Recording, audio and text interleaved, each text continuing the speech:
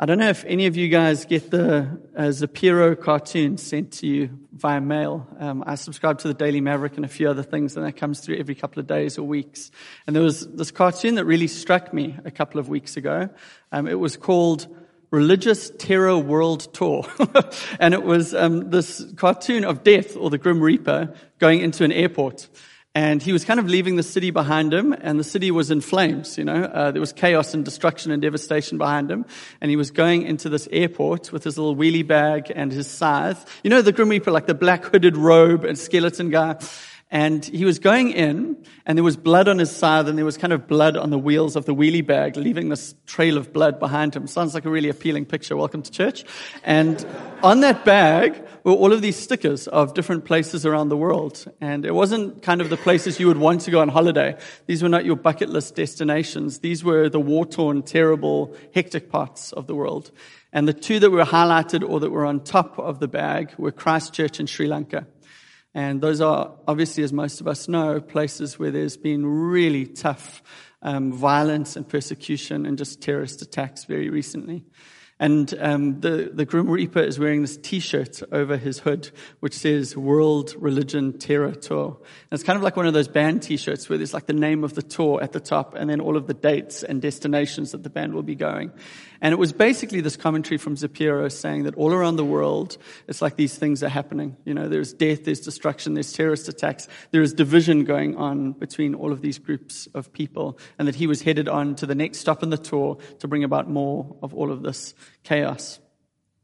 I think the reality is, as we look at the news at the moment, there's just so much of that going on, man. There's so much violence, there's so much division. We live in an age of offense, where it seems like people are offended so easily and respond so easily, whether it's what you see in the news or just like any comment section of anything on the internet. It's like no matter what you say, someone will be cross about it and will let you know. We live in this world of crazy, crazy division. I think this week for South Africa, we are going to vote. We're going to the polls. This is a really big week for us as a country, 25 years after the first free and fair democratic elections. And I think sadly, our country is still in a very divided place, I think there was this beautiful dream 25 years ago of the Rainbow Nation. Every kind of people group in our country, people from different provinces, different languages, different races, different backgrounds, different stories, all coming together under this vision or this banner of a new South Africa. And the reality is that it definitely hasn't fully materialized. In some ways it has, but at best it's a muddied Rainbow Nation. And as we go to the polls this week, there's this reality that the division continues. We are still living in a divided country. And in Acts 15, what we see is how does the church handle division? Because this week, as we come together, but like every single week, the question is, what if division gets into the church? Or maybe for us, how do we stop the division that's going on all around the world and in all of these different ways and in our country from coming into this community and into our hearts and dividing and separating us? And I think Acts 15 is an amazing passage that really the church there is faced with a similar situation, and we see how they faithfully follow and serve Jesus and at the same time live out their faith as brothers and sisters from really different backgrounds and situations and experiences and all of that. So that's what we're going to be looking at in Acts 15 today. So if you want to read from verse 1, it says this. But some men came down from Judea and were teaching the brothers, unless you are circumcised according to the custom of Moses, you cannot be saved. Now, we've got a doctor in this church who's mad about circumcision at the moment. Every time I speak to him, he's just telling me about kind of the block he's in and what he's been doing over the last while. But the reality is, for the early church at that time, there were no men in the new members courses. Like the ladies were there were some kids there, but none of the men wanted to go because joining the church meant like surgery. It was quite a serious time in the church. Verse 2, after Paul and Barnabas had no small dissension and debate with them. Sometimes the way the Bible is translated, it just sounds a little bit clunky. They had a big debate. They had a big disagreement over what these guys were coming and teaching. So Paul and Barnabas and some of the others were appointed to go up to Jerusalem to the apostles and the elders about this question. So being sent on their way by the church in Antioch, they passed through both Phoenicia and Samaria, describing in detail the conversion of the Gentiles, and brought great joy to all the brothers. When they came to Jerusalem, they were welcomed by the church and the apostles and the elders, and they declared all that God had done with them. But some believers, and I want you to notice, it's not all, it's not the majority, it's just some. Some believers who belonged to the party of the Pharisees rose up and said, "It is necessary to circumcise them and to order them to keep the law of Moses." And the apostles and the elders were gathered together to consider this matter.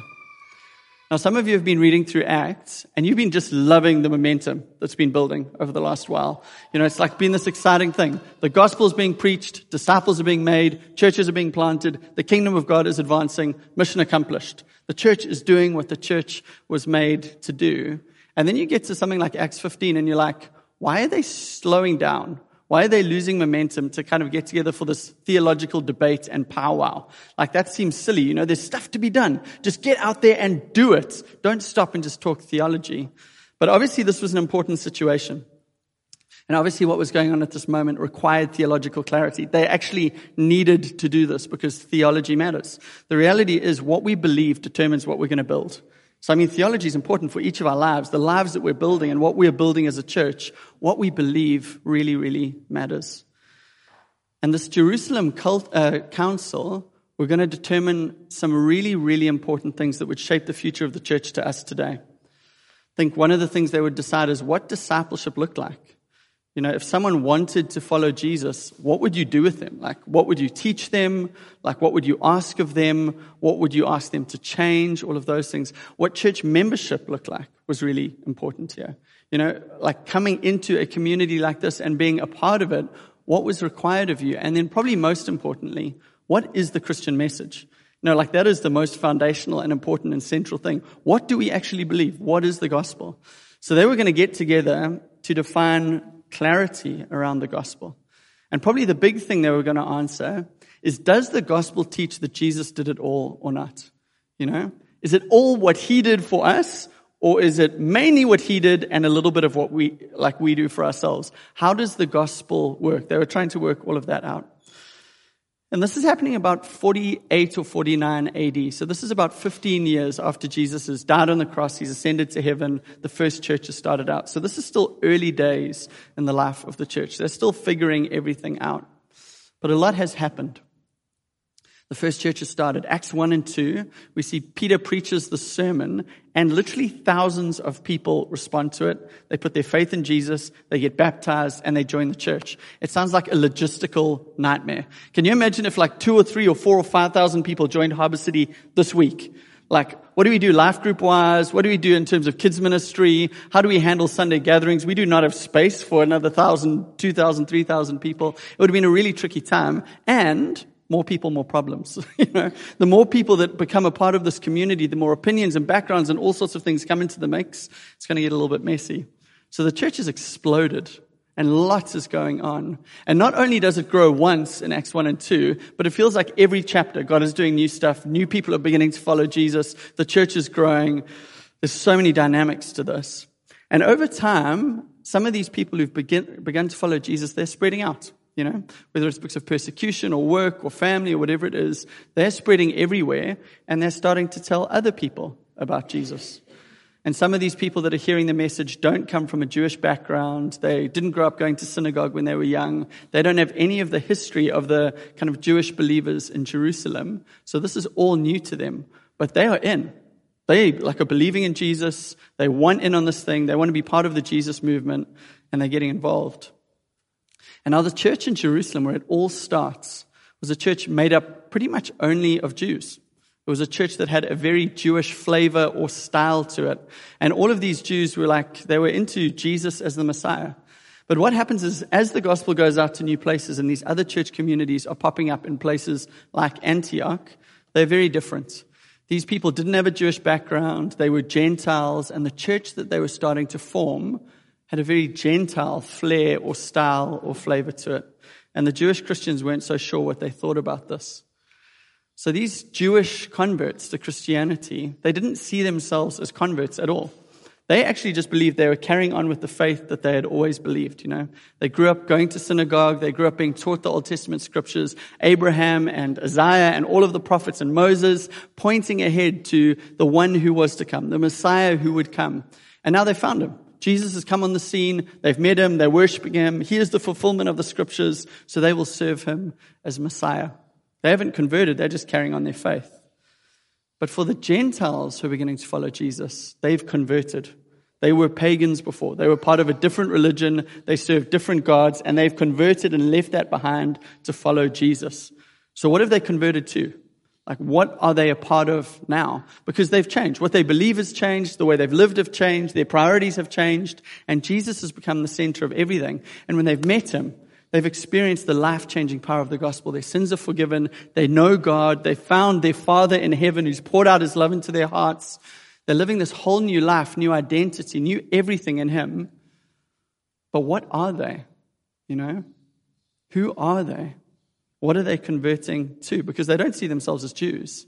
They haven't joined into this Judaism thing. And they've kept their Gentile culture and foods and habits and rituals and traditions and all of these things. And it didn't make sense to them. Like, we're not Jews just because we follow Jesus.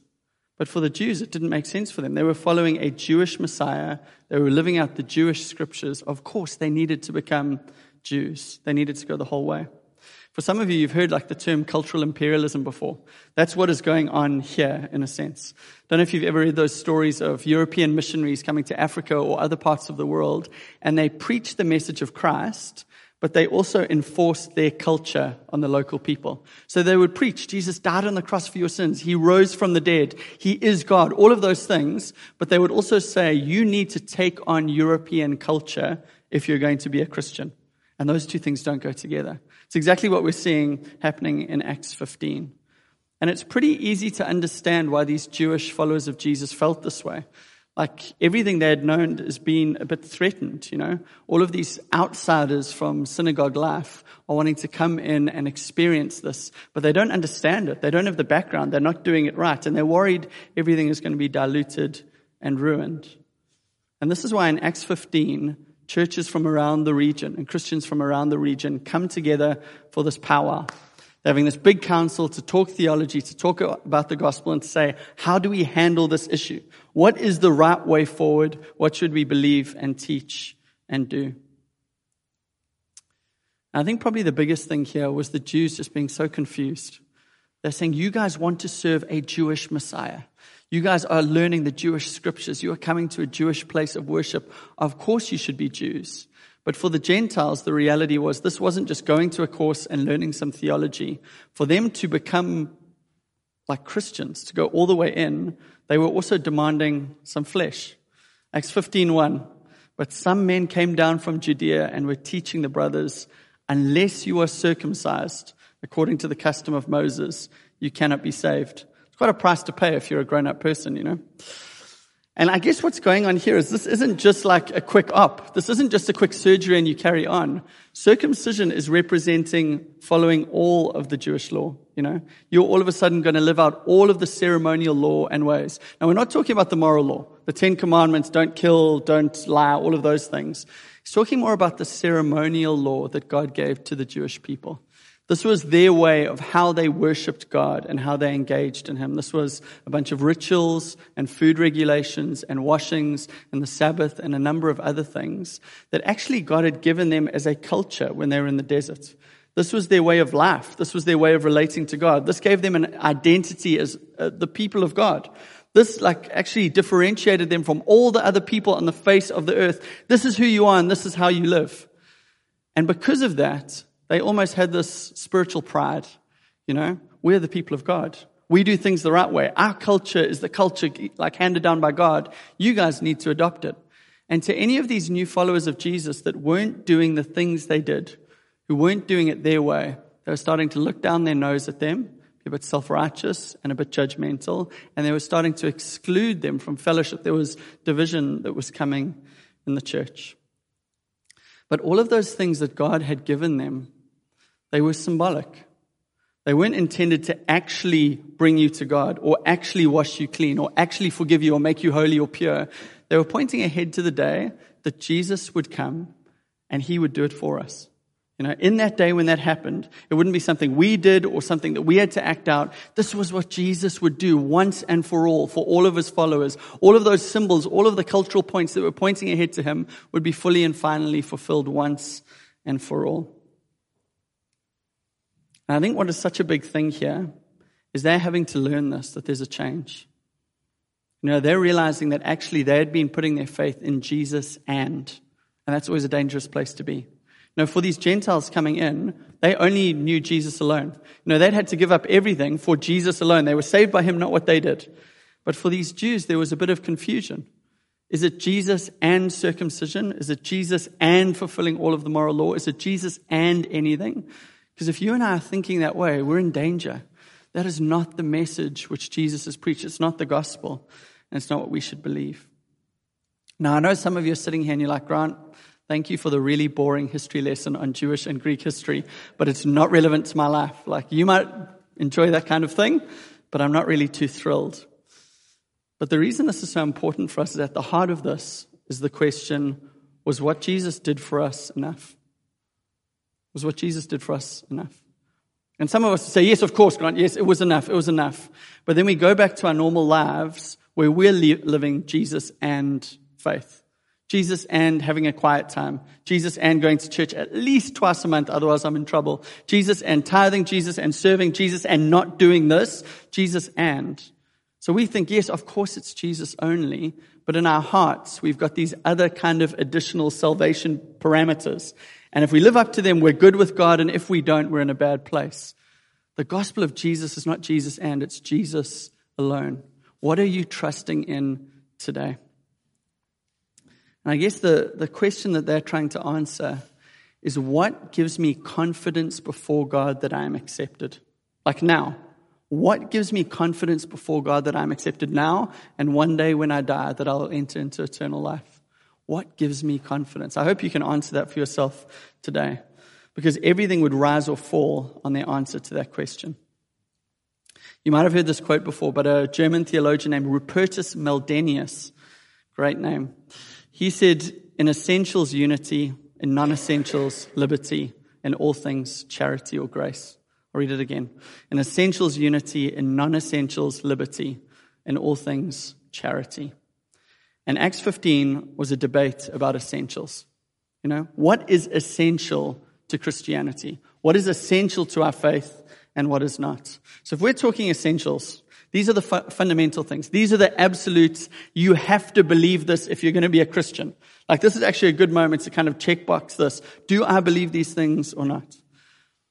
Some fundamentals would be that there is only one God, that Jesus is God, that he is the only way to God, that he is the Savior, that Jesus literally died on the cross for the sins of the world, that Jesus literally rose from the dead, conquering Satan, sin, and death, and bringing new life to those who believed in him.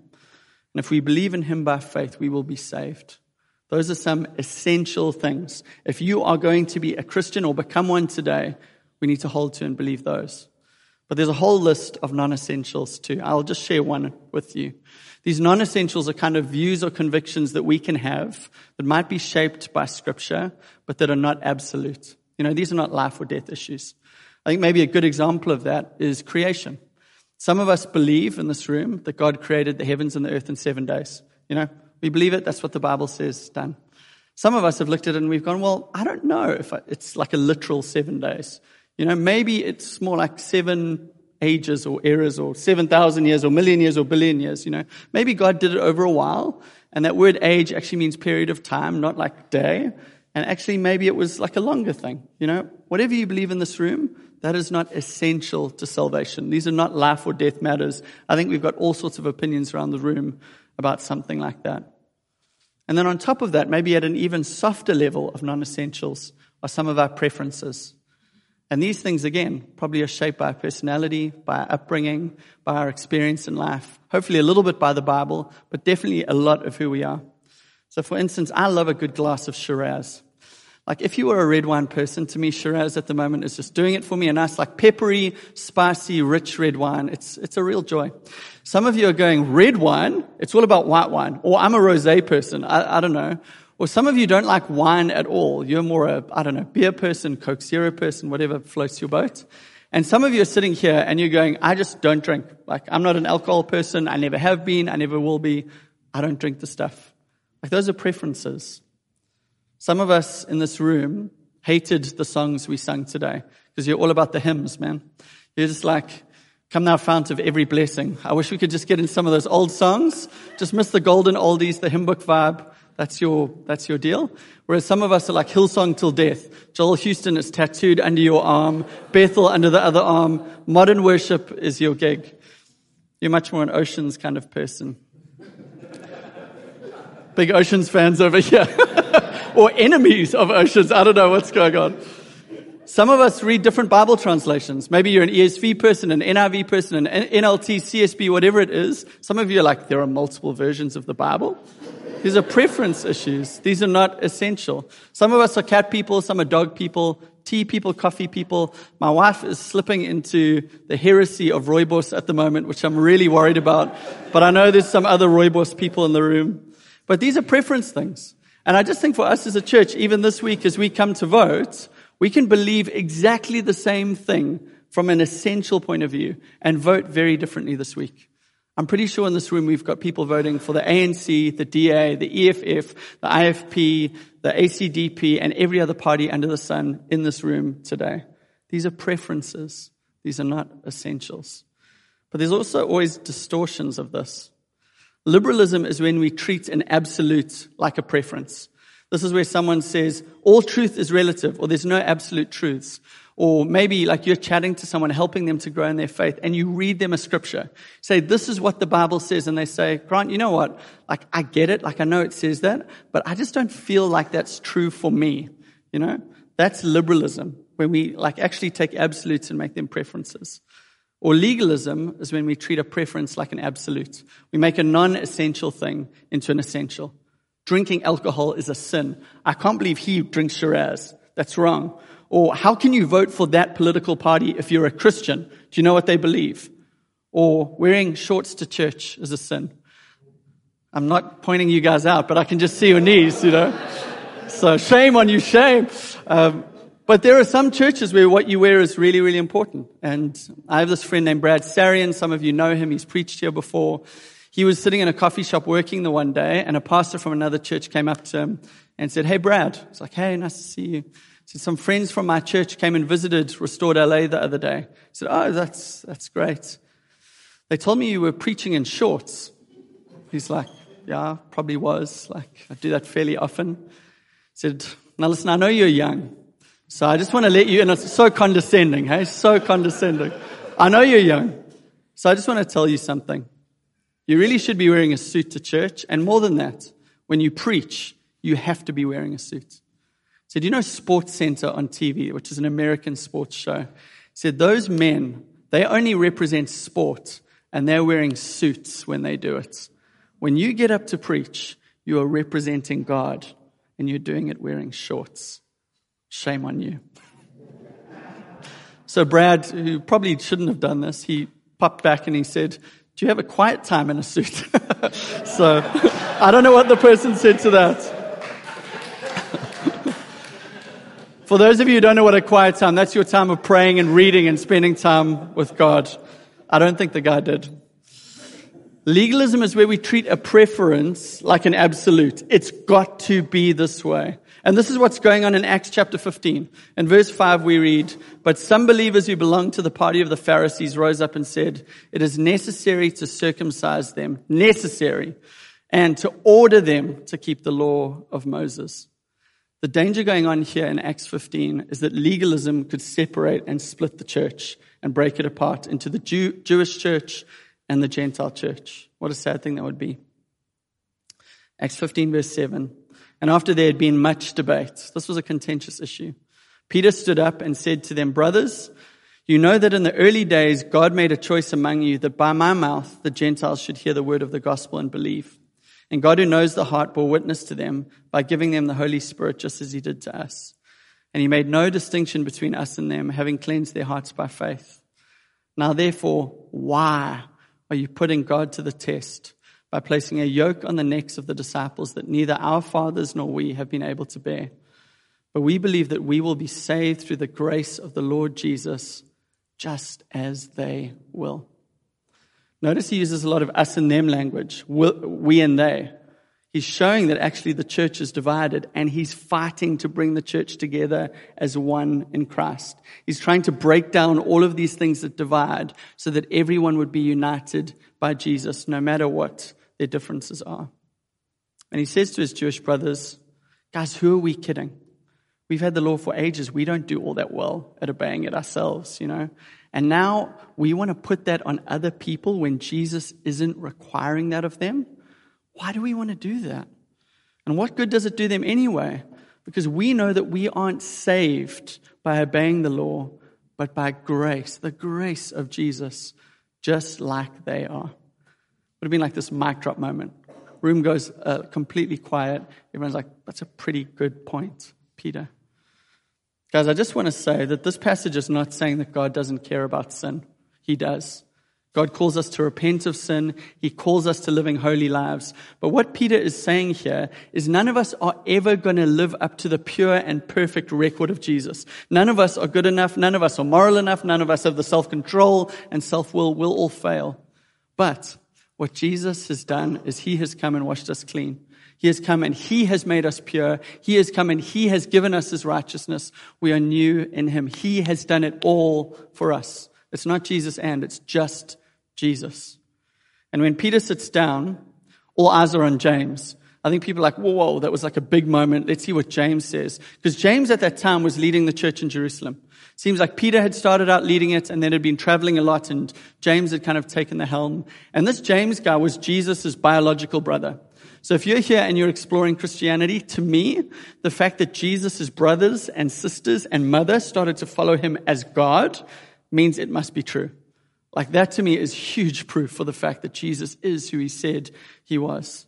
And James gets up and he speaks and he says in Acts 15 verse 19, therefore my judgment is that we should not trouble those of the Gentiles who turn to God. James wanted to make sure that they didn't make it difficult for those who were exploring what Jesus had said to come to him and meet him and be saved.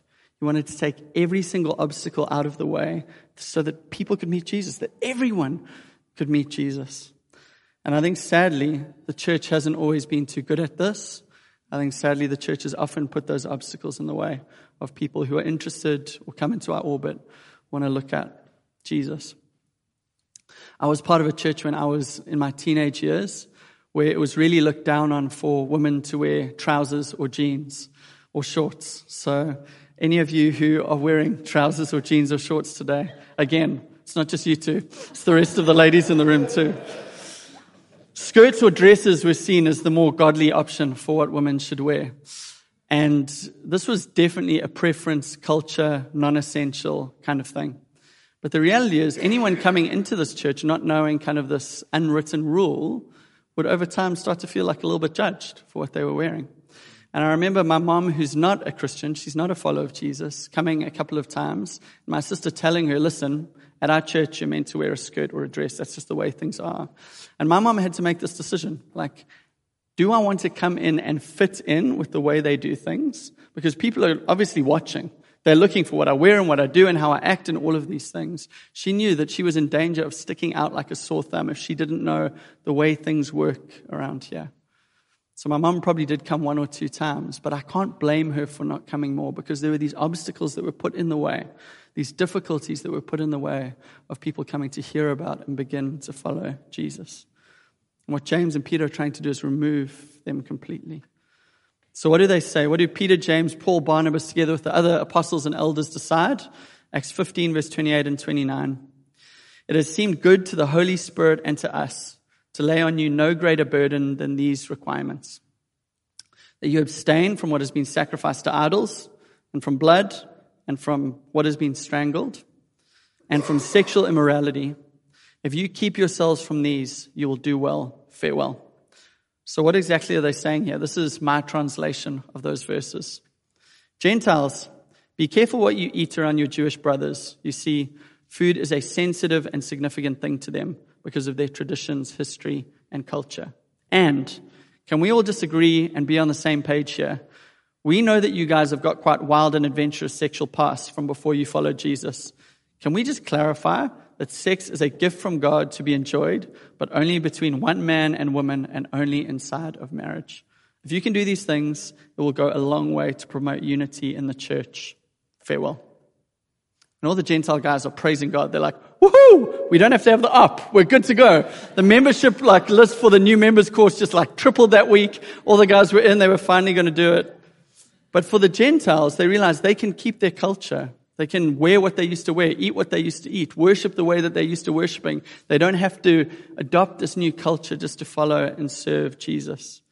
And this simple agreement, these simple kind of clarifying things, help to clarify what is the gospel. Jesus has done it all. And then to promote unity in the church. We can come together and be one people. We don't have to separate and break in a number of directions.